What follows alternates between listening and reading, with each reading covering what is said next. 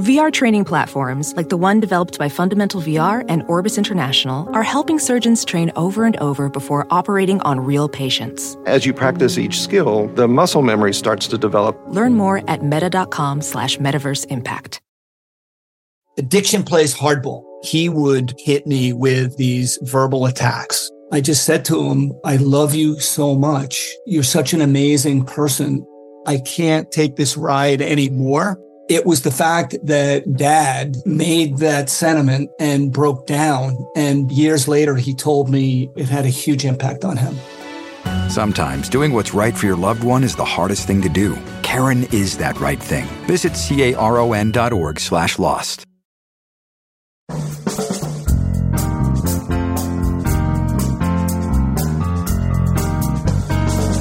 Brett McKay here, and welcome to another edition of the Art of Manliness podcast. Several years ago, the American Psychological Association issued a set of guidelines for psychologists working with boys and men. Guideline number 1 says, psychologists strive to recognize that masculinities are constructed based on social, cultural, and contextual norms. Guideline number 3 says, psychologists understand the impact of power, privilege, and sexism on the development of boys and men and on their relationships with others. My guest says that these guidelines miss the mark and are just one indicator of the way in which the world of psychology misunderstands and consequently underserves men. Dr. John Barry is a psychologist, the co-founder of the male psychology section of the British Psychological Society, and the co-author of the Perspectives in Male Psychology textbook.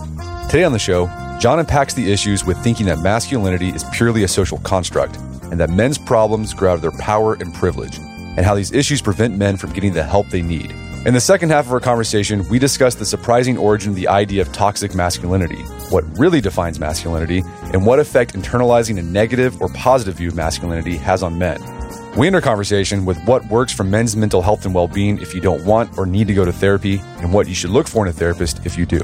After the show's over, check out our show notes at aom.is/mailpsych.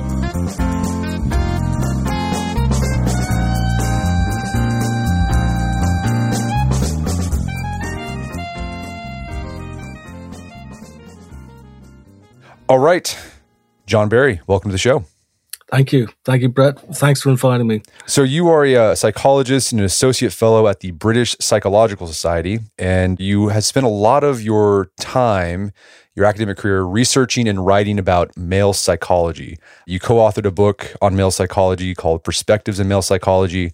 You also founded an organization called the Center for Male Psychology. I'm curious, how did your career end up focusing on male psychology? What's going on there? Right. Okay. Good question. Because I did start off focusing on women's mental health. And so I did my PhD and I did a lot of research. In fact, I've got a book on the psychological aspects of PCOS, which is coming out in a German translation in a couple of months' time.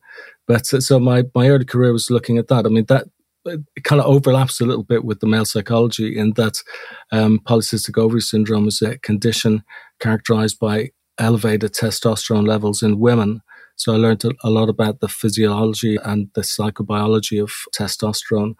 And the way it affects women is basically, in a lot of ways, the inverse of the way it impacts men. So it's a slightly strange indirect route into male psychology. In fact, that wasn't really the thing that got me into male psychology.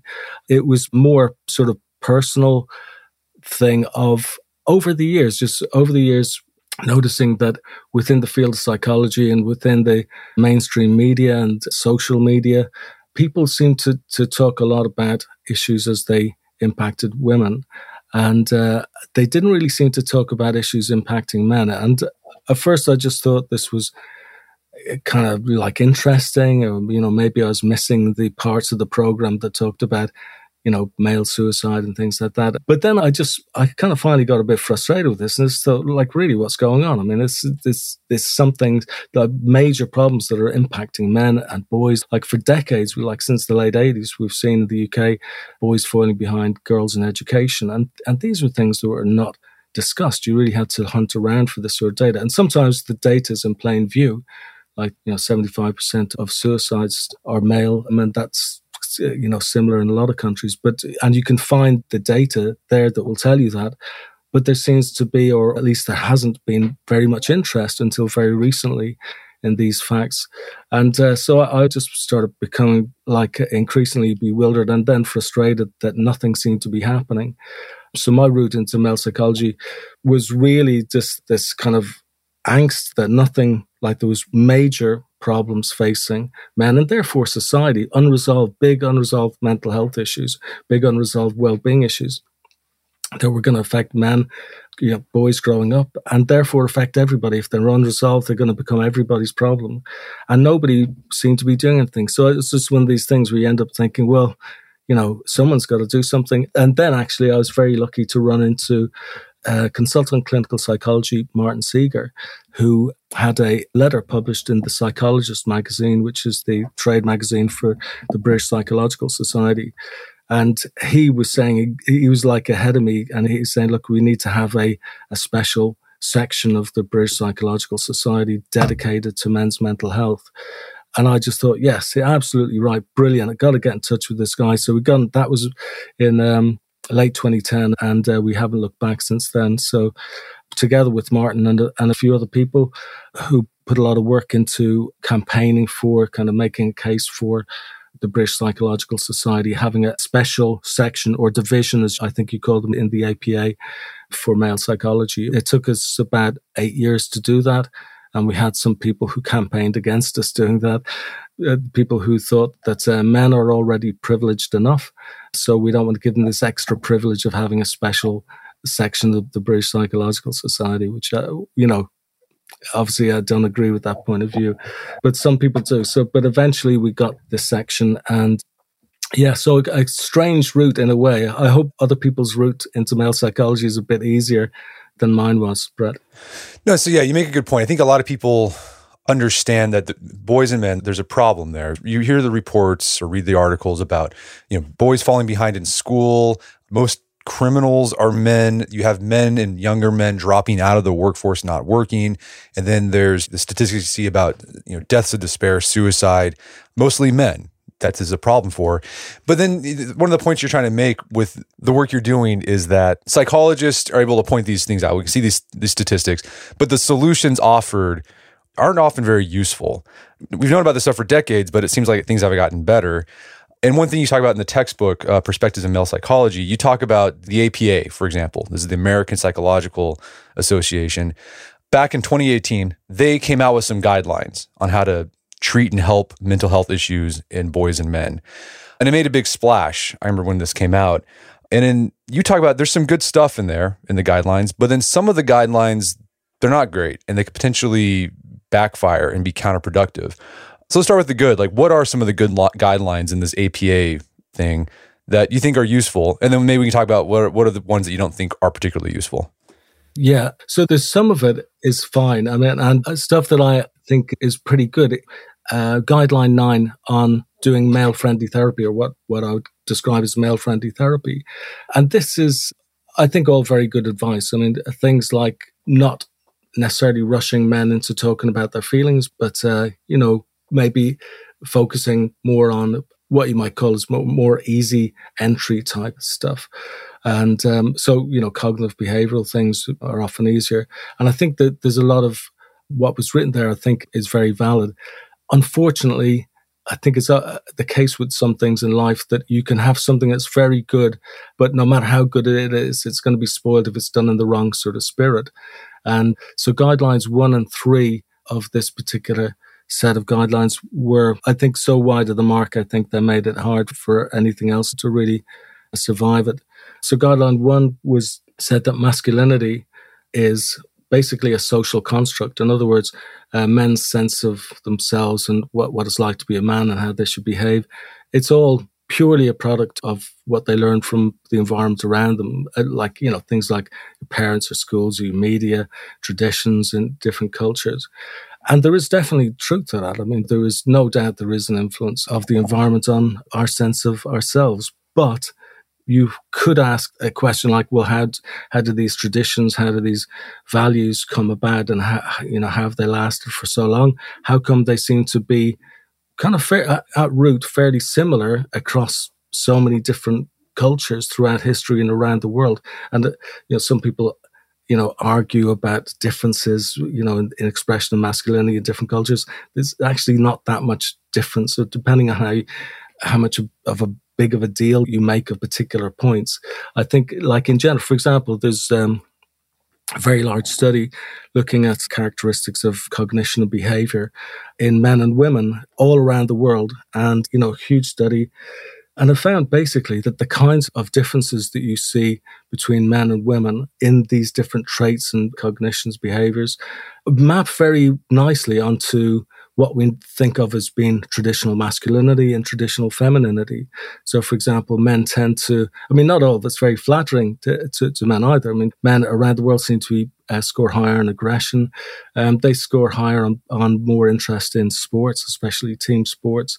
Less interest in going to spend a lot of time in school. Unfortunately, we can see that. So, it's not all kind of good news, but there's definitely what we think about masculinity seems to have a common thread around the world, despite it being expressed differently in some different ways. So the idea that it's just a social construct, I think, is misleading. And it's important. Psychology is a science. It's a social science. It has to, I think, to try and be evidence-based in whatever way it can be. And I think whatever types of therapies or techniques or theories that we have need to be developed from evidence and not from ideology. And I think, unfortunately, some of what we see coming from the media and spoken a lot about men's issues and masculinity is not based on evidence, but based on ideas, some of them from sociology. And these are not evidence-based ideas. They fall apart if you start to examine them. And I'm not an essentialist in any sort of way. I completely agree that masculinity is a product of nurture, but there's also some nature there. So there's some evolved differences, based around reproduction that have knock-on effects on the way that we choose to live our lives.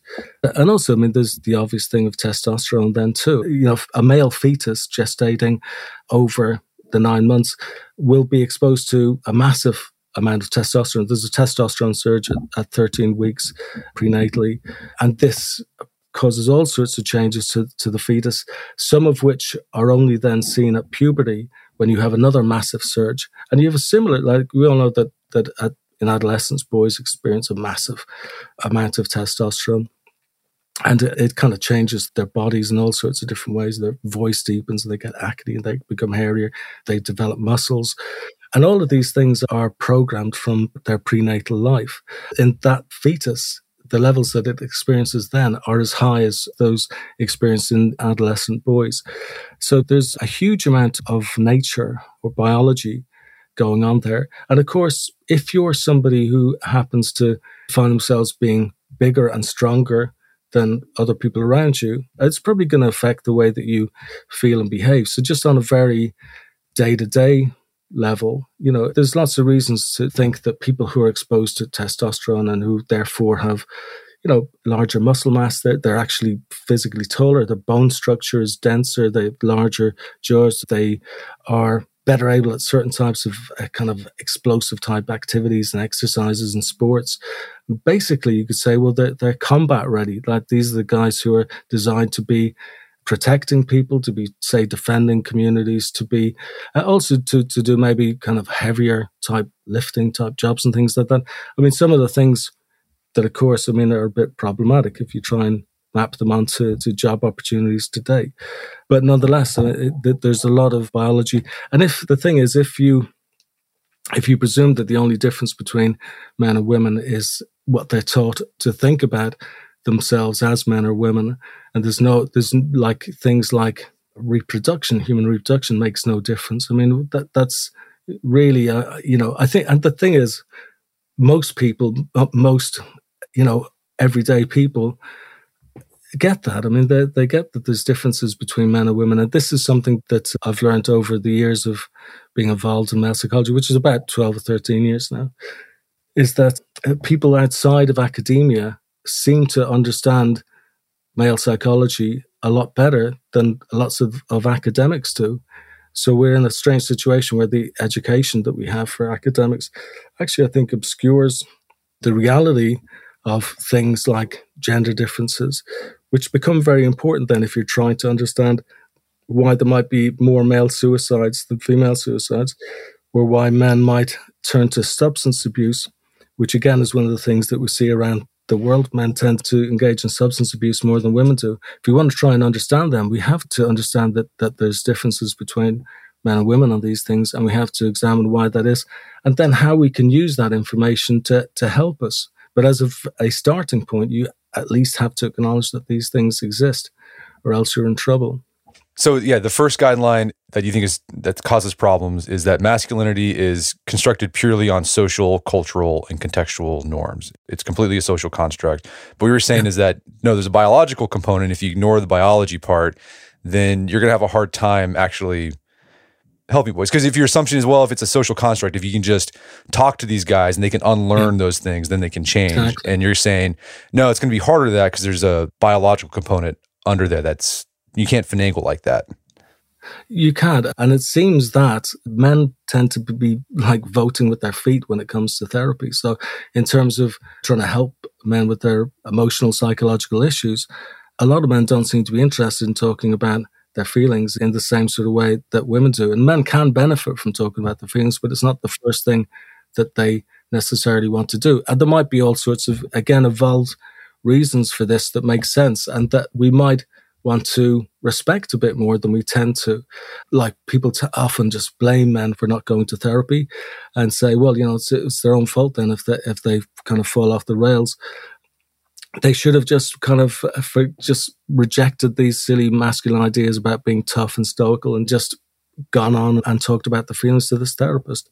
There might be all sorts of reasons why men might tend to not want to talk about the feelings so much as women do. It could be that if you've evolved to be in situations that might be putting you at risk or danger, or even just things like hunting, for example, if the men are going out hunting because they've got better, like maybe stronger kind of throwing arms for throwing spears at animals or whatever. They've got better mental rotation ability because testosterone's programmed their mind in that way, so they're better able to understand what happens when you're kind of throwing a stone or a spear at something. Well, then it might be also that they have to develop a way of staying quiet if they're stalking prey, and even under kind of stressful situations, remain quiet so that they don't, say, startle whatever it is that they're trying to hunt, or upset people around them too. If say you're supposed to be defending the community and, you don't necessarily want to say to the guy next to you who's also there defending the community that how scared you feel and that you're worried you might die. I mean, that's, probably going to make everyone just fall apart. So you probably have to, it just kind of makes sense. I mean, this is speculation, but it kind of makes sense that men would evolve reasons for not expressing their feelings or being so keen to express their feelings as much as women do. I think it's important that men do, but I think we have to respect the fact that they might not. There's one other point that I think is important about this whole thing about Stoicism. One of the most successful types of therapy, rational motive behavior therapy, is based on the philosophy of Stoicism. And, if Stoicism is so bad for you, well, how come it's such a successful therapy? And of course, there's a difference between just not talking about your feelings and processing your feelings in the way that you do with rational motive behavior therapy. But it just speaks to the idea that Stoicism is not as 100% bad as it's made out to be often. What was the other guideline you had some problems with? Yeah. So guideline 3, which seems to cast men as being the benefactors in patriarchy. And it seems to make the assumption that the United States of these times is a patriarchy, which, I mean, you could stretch your imagination and think, okay, so there's some ways in which men seem to have benefits that women don't have. I mean, the most obvious being there's more men in kind of high-paying jobs than there are women. But then again, there are other reasons for that. I mean, if you give it a little bit of thought, like if you're a woman, you reach, a point in your life for a lot of women when they want to have a family.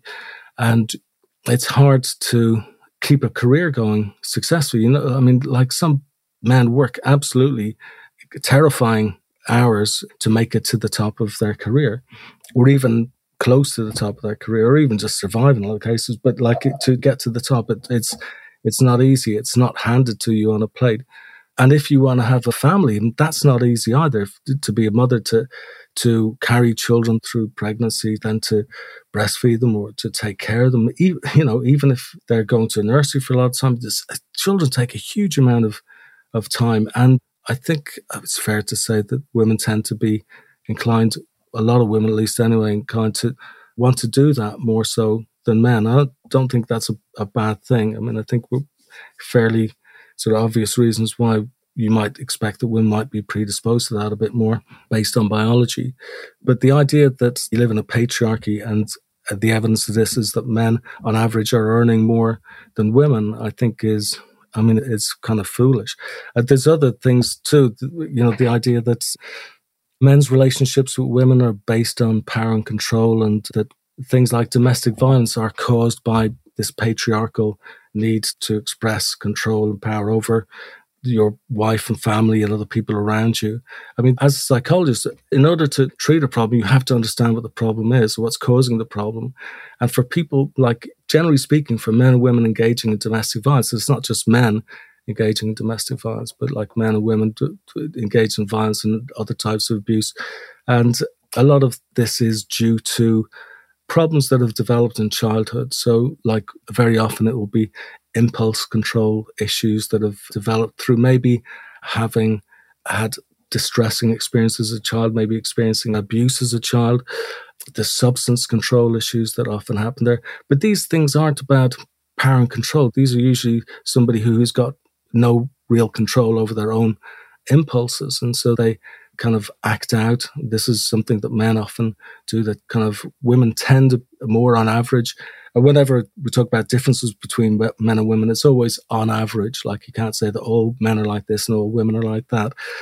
But on average, men will tend to act out their issues, their psychological issues, more than women do, which isn't a good thing and definitely something that should be worked on.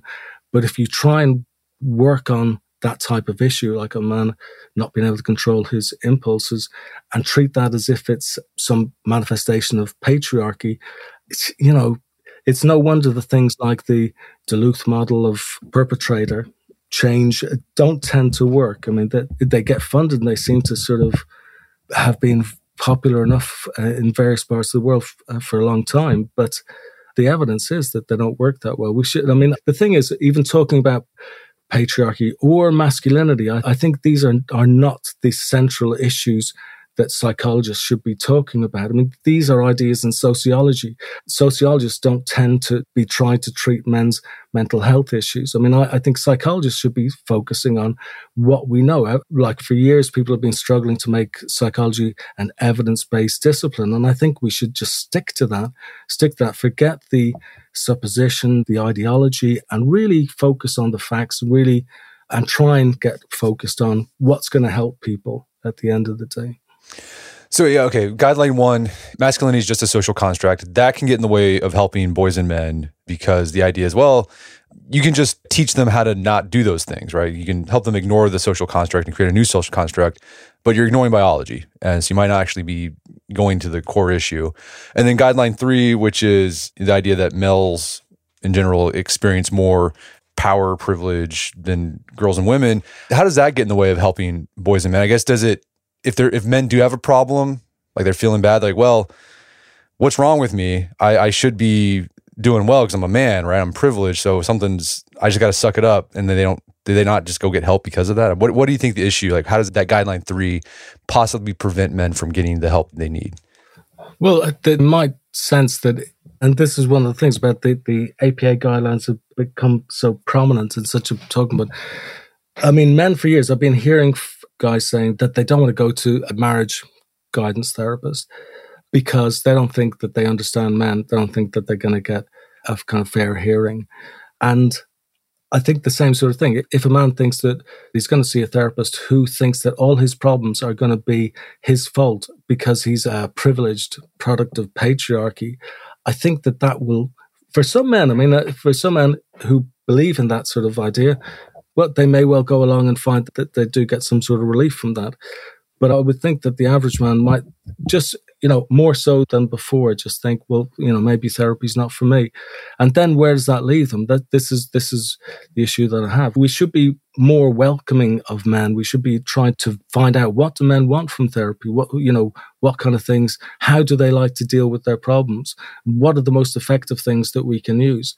And not doing things that are just demonizing men, basically casting men in a negative light, making it seem as if they're basically what's some people call victim blaming, telling them that their problems are due to themselves. I mean, that's not going to entice somebody into a therapy room, I don't think. No, so I get a lot of books sent to me about male psychology, like books to help men and whatever. And most of them have that sort of APA idea that masculinity is essentially it's a deficiency, essentially, right? It's a problem to be solved. And I read these things like, I don't think this is going to resonate with guys. I don't think it's helpful. Absolutely. I mean, why would it? Yeah. We're going to take a quick break for a word from our sponsors. Wedding season is coming up, and if you are preparing for the big day, I know wedding planning can be really intimidating, but finding the perfect suit shouldn't be. Indochino makes it easy to get a fully customizable suit right from your home. Don't just wear any suit on your big day, wear a custom made-to-measure suit. Suits start at just $499, which is about the same price you'd pay for an off-the-rack suit at a department store. And they've also got custom made-to-measure shirts starting at just $89. So I've talked about my Indochino suit on the podcast before. They've been a long-time podcast sponsor. It's navy blue. The measuring process was super easy. They got these video guides you follow. You'll need another set of hands to help you out with that. But the really fun part is customizing it. Got to customize how I wanted the lapels on the jacket, the pockets, the lining. I went no pleats on the pants on this suit. A lot of fun. And then in a few weeks, you have a made-to-measure custom suit sent directly to your door. When planning your wedding, get a suit as unique as you with Indochino. Go to Indochino.com and use code manliness to get 10% off any purchase of $399 or more.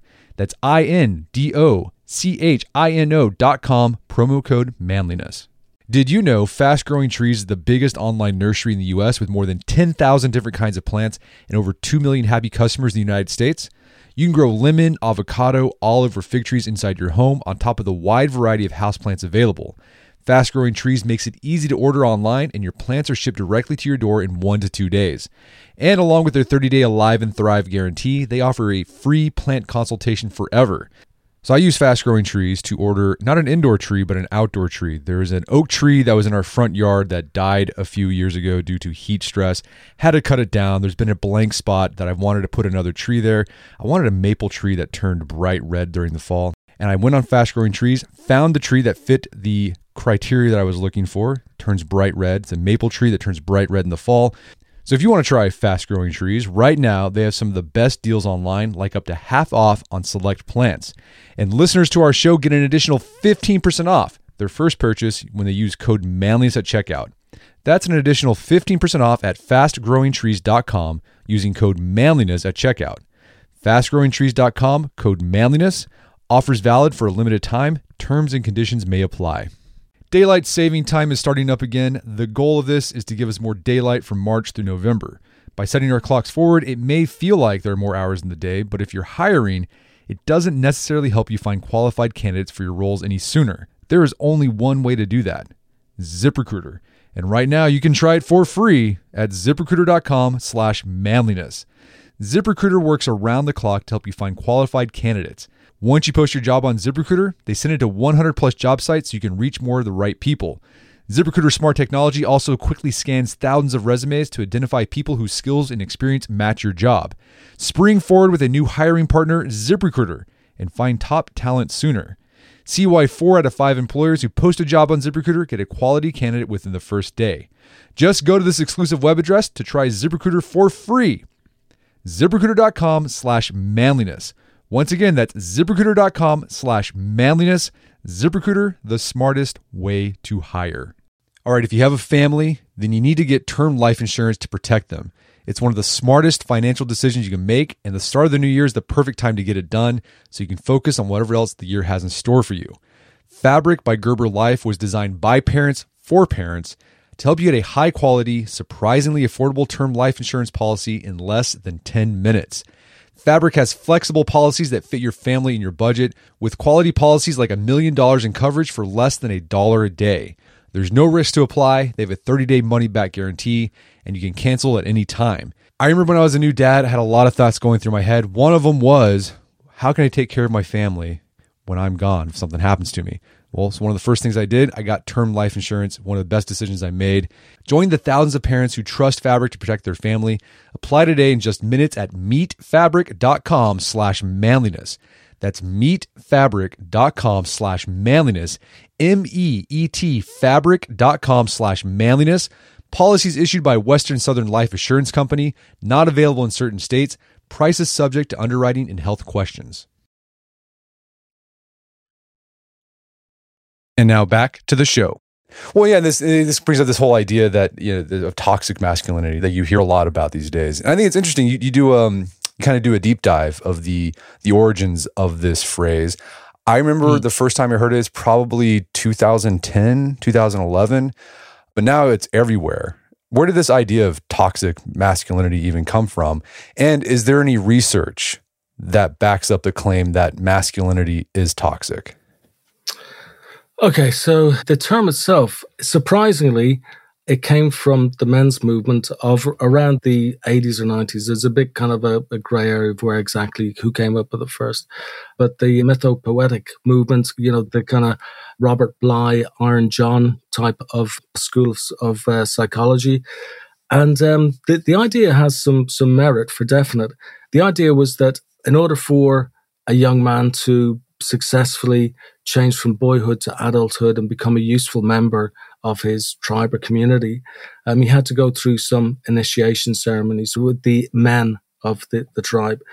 And so these might be a bit arduous and they wouldn't be very popular with a lot of people today. But what they would do, they would give that boy a sense of belonging, having a purpose, being part of a community. And the crucial thing, if they didn't go through this process, that their masculinity would become toxic. They, instead of focusing on helping the community, they would end up, you know, self-indulgent. They would end up being selfish and having disregard for others, not be thinking about the long-term goals of the community or themselves, not thinking about what's good for them in the future, just short-term thinking. And they described this as being then a kind of a toxic masculinity. They would, this short-terms, they would be more aggressive and things like that. So there is something to that. And I think if we look at the kinds of behaviors that get mislabeled as toxic masculinity, because it just gets used so widely now. So any examples of behavior by men that is abhorrent or distasteful gets called toxic masculinity. But if you look at some of the kind of, you know, for example, let's say delinquent behaviors that you see, often they come from people, men, who have not had the guidance of a father in the home.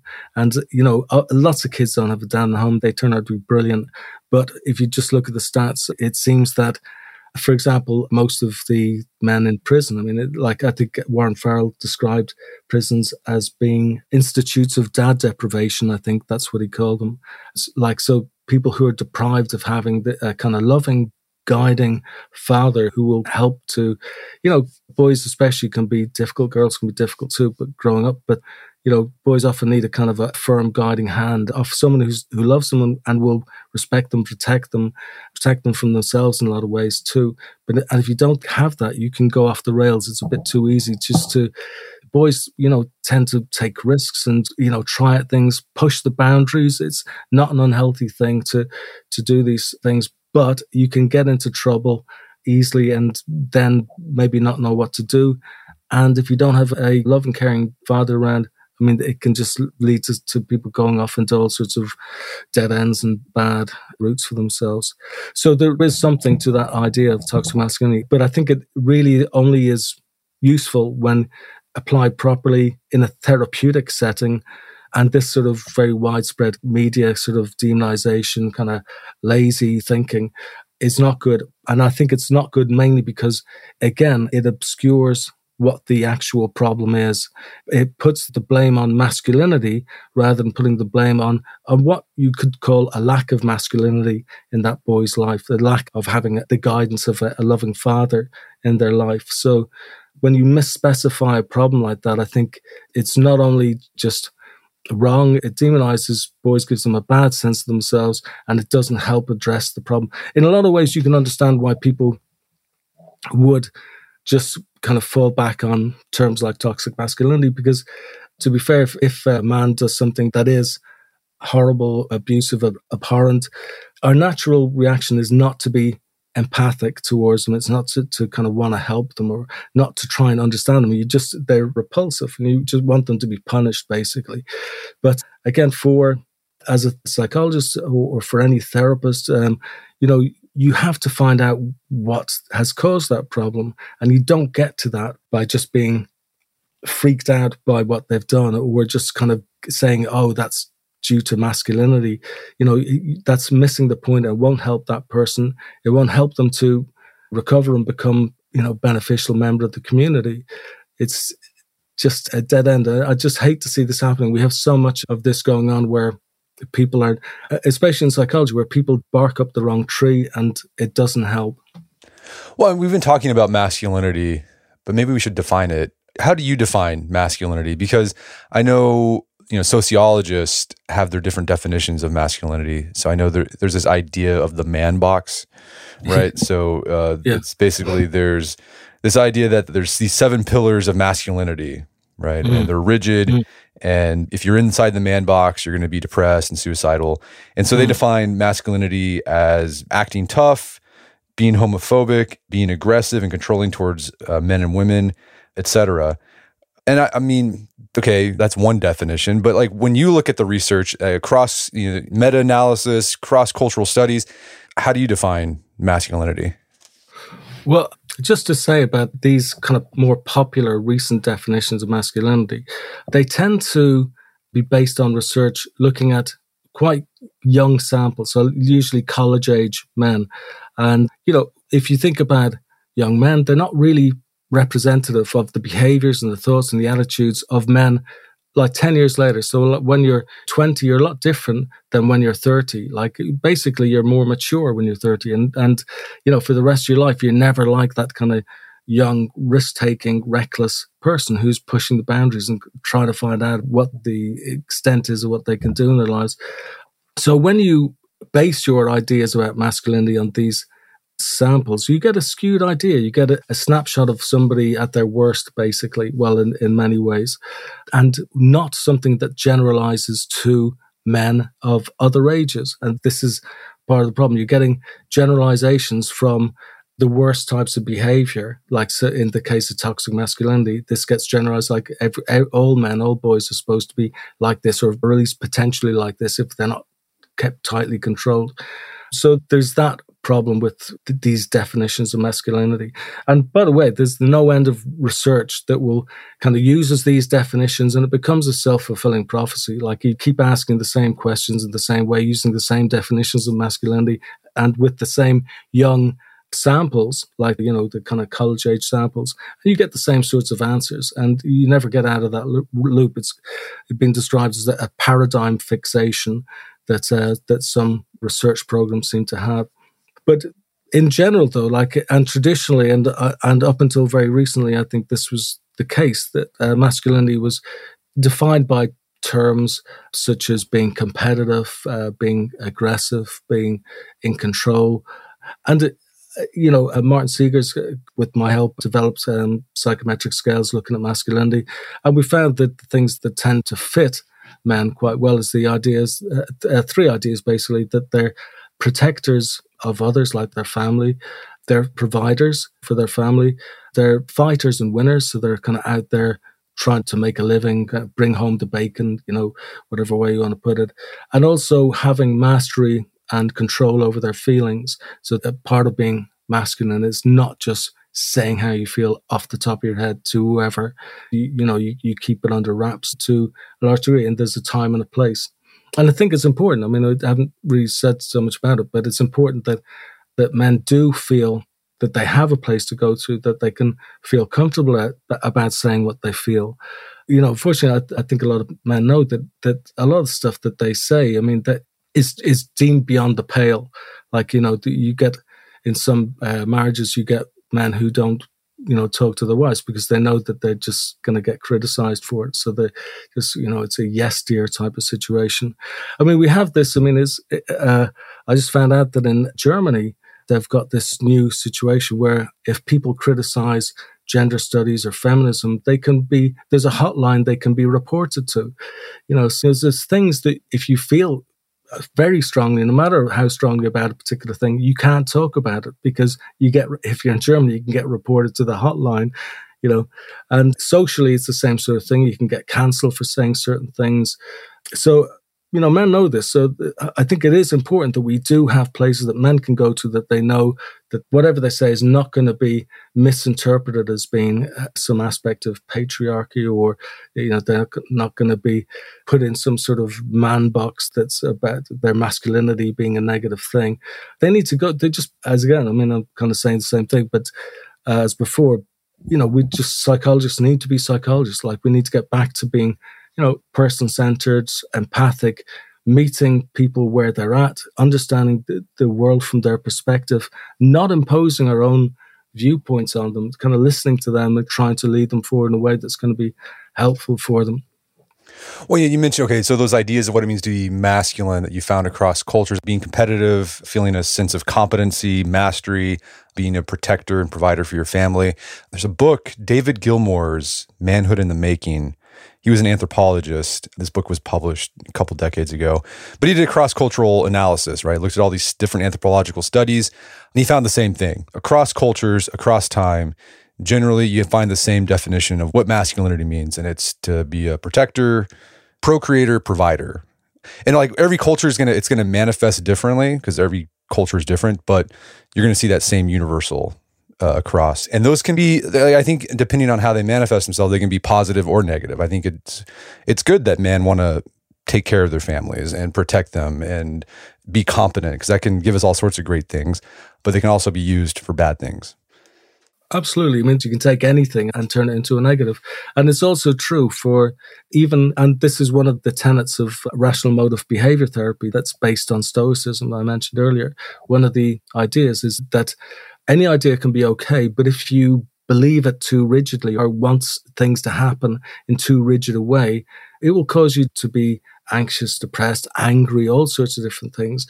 So, for example, if applying it to masculinity, you might say that, I want to be able to control my feelings. Like I say, I want to be able to go to a public speaking event and not show that I'm very anxious about doing it. Loads of people are anxious about public speaking. But if you say to yourself, well, I absolutely can't show any fear. Well, this rigid way of framing that idea, like saying, I absolutely can't, I shouldn't, I must not, this rigidity will exacerbate the fear and make other sorts of negative feelings come in, very likely too.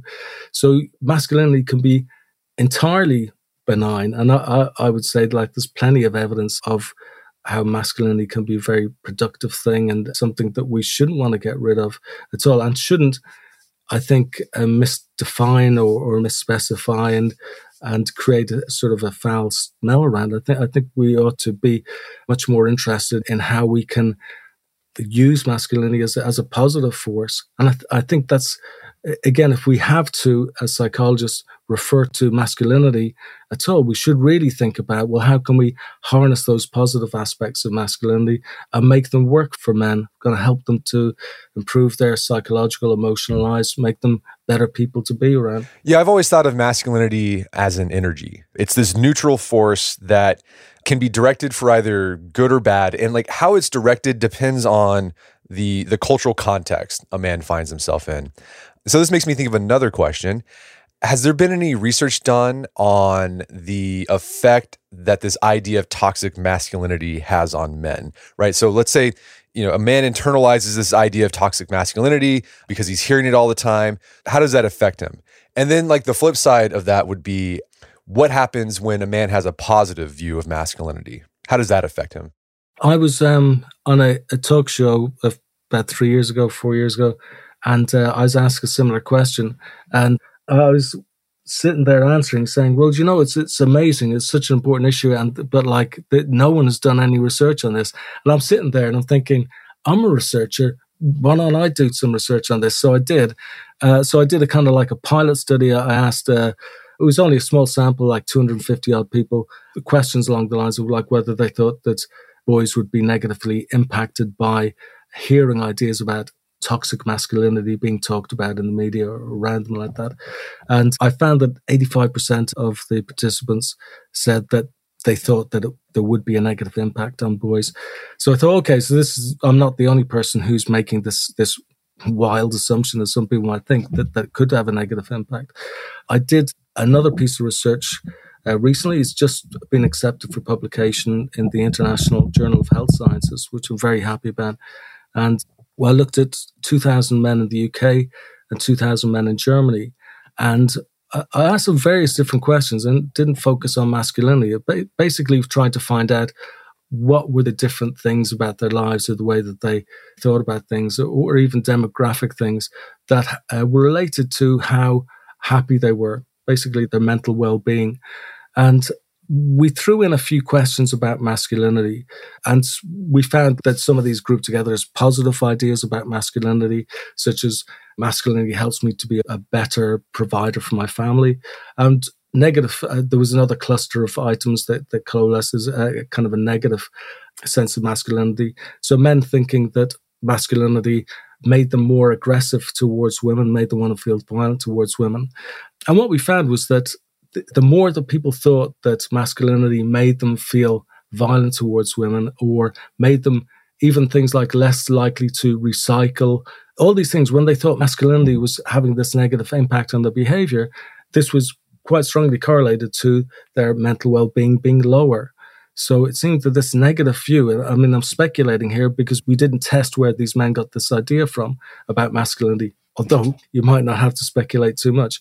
But it seemed that having these ideas was bad for your mental health. Conversely, the men who thought that masculinity made them better providers for the family, made them more likely to want to protect women.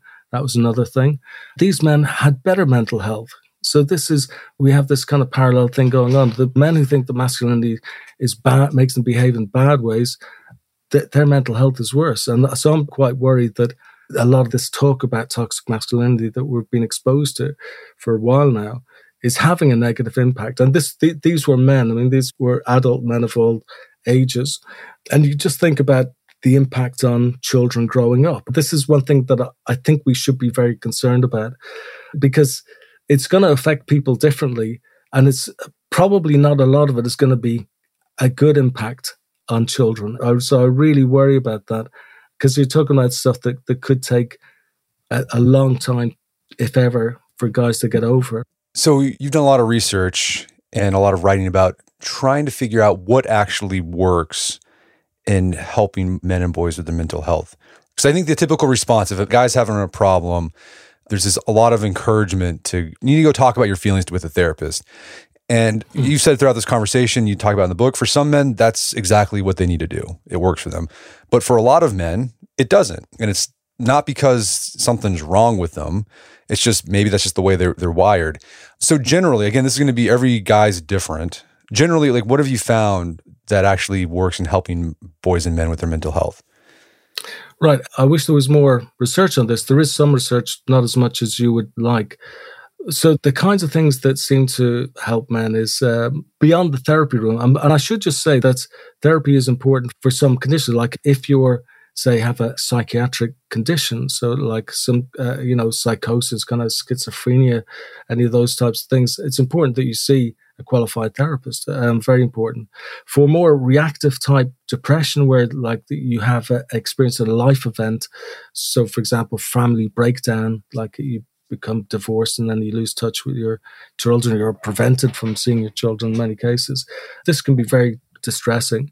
And you may well want to go and see a therapist about it. That may well help. But there's other things that guys often do too that are outside of usual therapy. I mean, it can, and again, I should emphasize that this isn't going to work for everybody who's got a serious sort of mental health condition. But you can feel a lot better from just doing everyday activities that you enjoy. So, playing team sports is one thing that there's been some research on. Roger Kingerly over here in the UK has found that playing team sport and getting some sort of mentoring type support afterwards actually is quite beneficial for men who are experiencing non-clinical levels of problems, mental health problems. There's been some reasonably good research at this point on what's called men's sheds.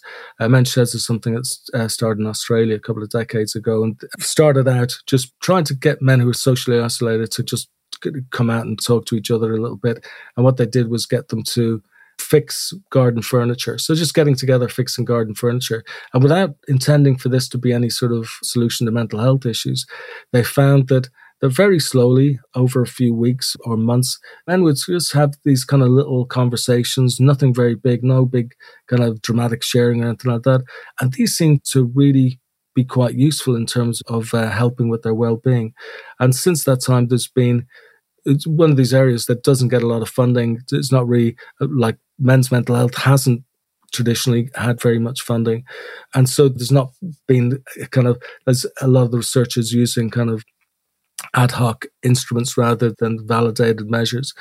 But still, we have now got some evidence that these types of interventions do seem to work. I mean, there's governments are now in different countries funding men's sheds of various kinds. So it doesn't have to be about garden furniture. It can be about just getting together and doing various little things without it being without labeling it as being therapy. And I think a lot of men don't want to go to something that's labeled therapy. And this is one of the things. I mean, although therapy can be useful for men, and I wouldn't suggest that it isn't, they get put off in a lot of cases by the idea of talking about their feelings as a way of solving their problems. And I mean, there is research saying, a lot of research at this point, showing that men tend to prefer to deal with their problems by doing something practical to try and fix them, whereas women, on average, tend to want to talk about their feelings more. Men, I think it's important. There's loads of things that men need to talk about these days. Partly they're prevented from talking about it. As I mentioned, in Germany, they got the hotline now. I mean, to a ridiculous degree, men are prevented in some ways from talking about what they really feel about, and I think it's important that they do. But for a lot of men, going playing sports with their friends, fixing a car with their friends, just hanging out, going fishing, even, and I'm not trying to encourage anyone to drink to excess or anything, but like even there is some evidence that having a couple of drinks, like a couple of pints of beer with your friends, helps you to kind of just, feel a bit comfortable, talk about your feelings, talk about what's happening to you a little bit. And that can be, that can be quite a useful thing. So there's a lot of things that men can do that are happening. And at a grassroots level, there's lots of things that people have started looking at, how going to a barber shop where men sit down and might start talking about things. That can be quite useful, or it can be quite a useful way of signposting men onto other types of interventions if they're needed. But there's lots of different things that men can do. But I just think, I just wish that the field of psychology could sort of just pull itself together and just say, okay, men are experiencing these issues. They're not these privileged patriarchs, they're having problems. It's not due to masculinity. Let's get together and just see what we can do to help these men, these boys, to get their lives on track. It's going to be better for everybody. I mean, if you don't want to do it for men or boys for whatever reason, do it for the community. The community's that has healthy men and healthy boys. That's going to be a better community. Okay, so instead of necessarily encouraging men to go to therapy by default, what you're saying is we got to meet men where they are. And for a lot of men, they just don't want to, dedicate an hour to just talking. But if a guy doesn't want to go to therapy, what they should be doing instead is getting together with other men in groups, doing some sort of activity. And that could be like exercise. It could be sitting in a sauna, working on a car, whatever. And so, find a group of men who does that sort of thing regularly. And, what's going to happen is those activities, it's going to naturally facilitate conversation while you're doing the activity. But then also there's just something therapeutic about doing the thing, right? Exercising feels good. Working with your hands feels good. That could help a lot of men. And then when, let's say a guy does decide to go to therapy, I think what you're saying, what the research suggests and what you're arguing in your work is that make it guy friendly. So most guys, they're all about solving your problems. They might go to a therapist like, look, I have a problem with my anger. What can I do about it? They don't want to spend an hour like going through their childhood and trying to figure out the source, or like, they're like, okay, I have this issue. What can I do? Like, give me something I can do to start working on this now. And that can be a helpful way to reach men. Absolutely. And of course it can lead as others have pointed out, it can lead to other stuff that's going to, I mean, basically, if your problems are rooted in childhood, you will need to deal with them in some sort of way, but you can deal with it in a practical way too, or a way that's framed as being practical rather than framed as being, let's do, an hour a week for the next 2 years talking about, how you feel about your mum and dad. For a lot of guys, it's just not what they want to do. So I think we have to some degree, meet people where they're at, give them something of what they want. I think where we have to go to, I think, with a lot of this is making guys realize that when they go to whoever they go to, that they're not going to be judged out of hand and kind of misunderstood. I think empathy is the key for all this. So like, whether it's a shed or whether it's CBT or no matter what you're talking about, like what way you're doing your therapy, empathy is the cornerstone of it all. I mean, if you look at research on therapies to see how, like, what's the most important aspect of a therapy? Is it the modality? That, what is it about sharing feelings or discussing ideas, whatever it is? The key thing is the therapeutic alliance. Like, in other words, the rapport that you have with your client or with your therapist, that's the cornerstone of it. And my fear is that you're going to we've already lost so many men to just not even wanting to begin to develop any therapeutic alliance with any therapist because they've been frightened off already. I think that research is really interesting. It really doesn't matter what kind of therapy you choose. It's effective if you feel like you have a good rapport with your therapist. Because, and really at the end of the day, I think a lot of people, they just need someone to talk to, right? They want to feel understood and listened to. So look for a therapist you feel comfortable with, someone who doesn't seem to be judging you. Maybe you don't get the vibe from them that they think your masculinity is a problem that needs to be changed. And you can feel like you can open up to them. And, that's the most important thing. Well, John, this has been a great conversation. Where can people go to learn more about your work? Right. So there's a couple of things. For people in general, and also for therapists of various kinds, for psychologists, for people working in charities that might be helping men, there's the Center for Male Psychology. Now, this is something that we set up about 3 years ago now. We've got various sources of information on there. We have a magazine, the Male Psychology magazine.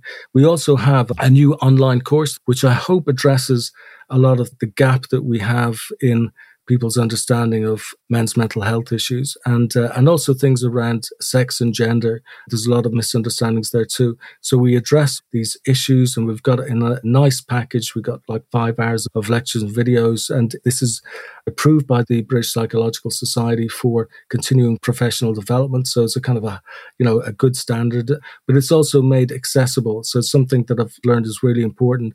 When you're talking about male psychology, very often you're talking to the general public who are wondering about, the source of help, what they can do, how they can best understand things. And often the general public already have quite a good understanding, so that they will really enjoy engaging in this sort of higher level, kind of academic, but digestible and easy to understand format that we have. So if you're working with men, you can think about how the various information that you're receiving in the CPD course, how that impacts your day-to-day work with men. Like, should you be doing something differently? Have you been thinking about things in too narrow a way? Or if you're, say, a woman who's, married to somebody and you don't really understand, they maybe have moods or behaviors, you can reflect on how those might be understandable and, easier to deal with if you engage with them in a different sort of way. So we're hoping that we get a lot of people who really benefit from this new course that we've got. All right. Well, John Barry, thanks for your time. It's been a pleasure. It's been a pleasure. Thanks, Brett, for asking me. My guest today was Dr. John Barry. He's the co-author of the book, Perspectives in Male Psychology. It's available on Amazon.com. You can find more information about his work at his website, johnbarrypsychologist.com. Also, check out our show notes at aom.is/malepsych.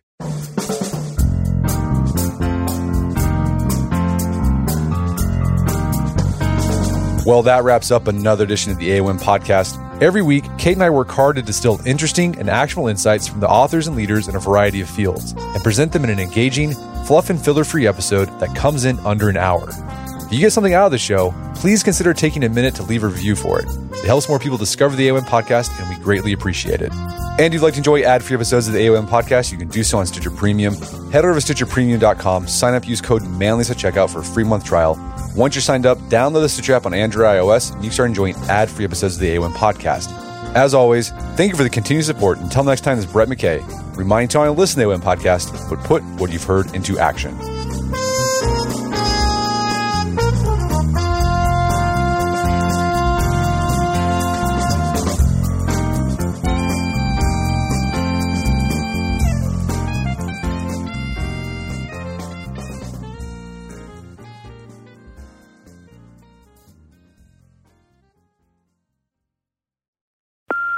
Hey Mom, first things first, thank you.